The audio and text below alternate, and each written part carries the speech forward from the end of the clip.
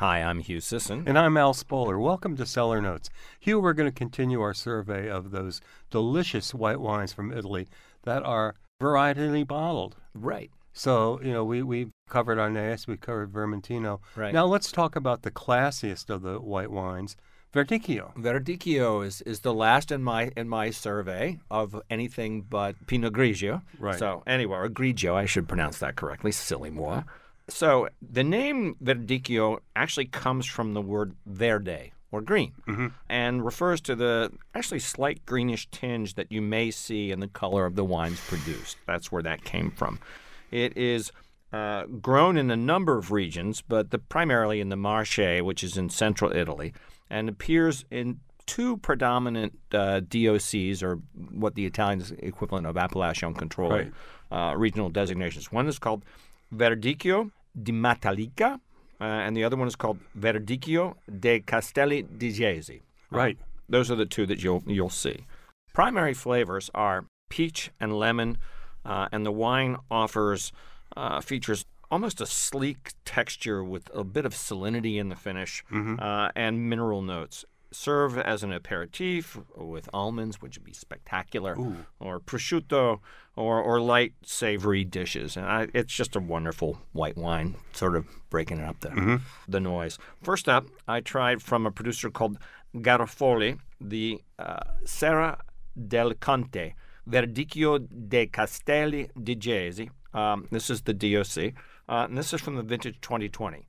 It's pale yellow aromas of grapefruit, which was kind of interesting, and lemon with floral notes.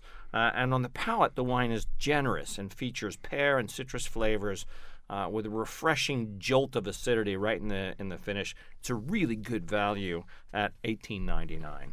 Nice. From Tenute Paralisi. We're going to put all this on the website, folks. Don't be trying to write this down while you're driving. Is the 2020 Verdicchio dei Castelli di Jesi. Again, this wine has a sub-name of Villaia, Villaia. Again, this will be on the website. This is a single vineyard wine with very slow and cold fermentation, and the wine remains on the lees for about 5 months. Good Lord. Yeah, that's really interesting subtlety. The nose features apricots and apples with notes of wild herbs, and the palate is very well rounded with sort of a creamy texture, again, partly probably because of being on the lees for that long, and a bump of juicy acidity in the finish. At $31.99, the price point seems a bit steep. The quality of the wine, in my opinion, absolutely justifies the price point. Well, if I was having some rockfish, this would be the wine for would it. be a really good thing to throw. Absolutely. Finally, from La Monachesca is the 2021 Verdicchi di Matalica at $24.99. This is a distinctive wine with exuberant aromatics of lemon peel with a subtle anise note, which was kind of a lovely little tension between the lemon nuance and then the anise.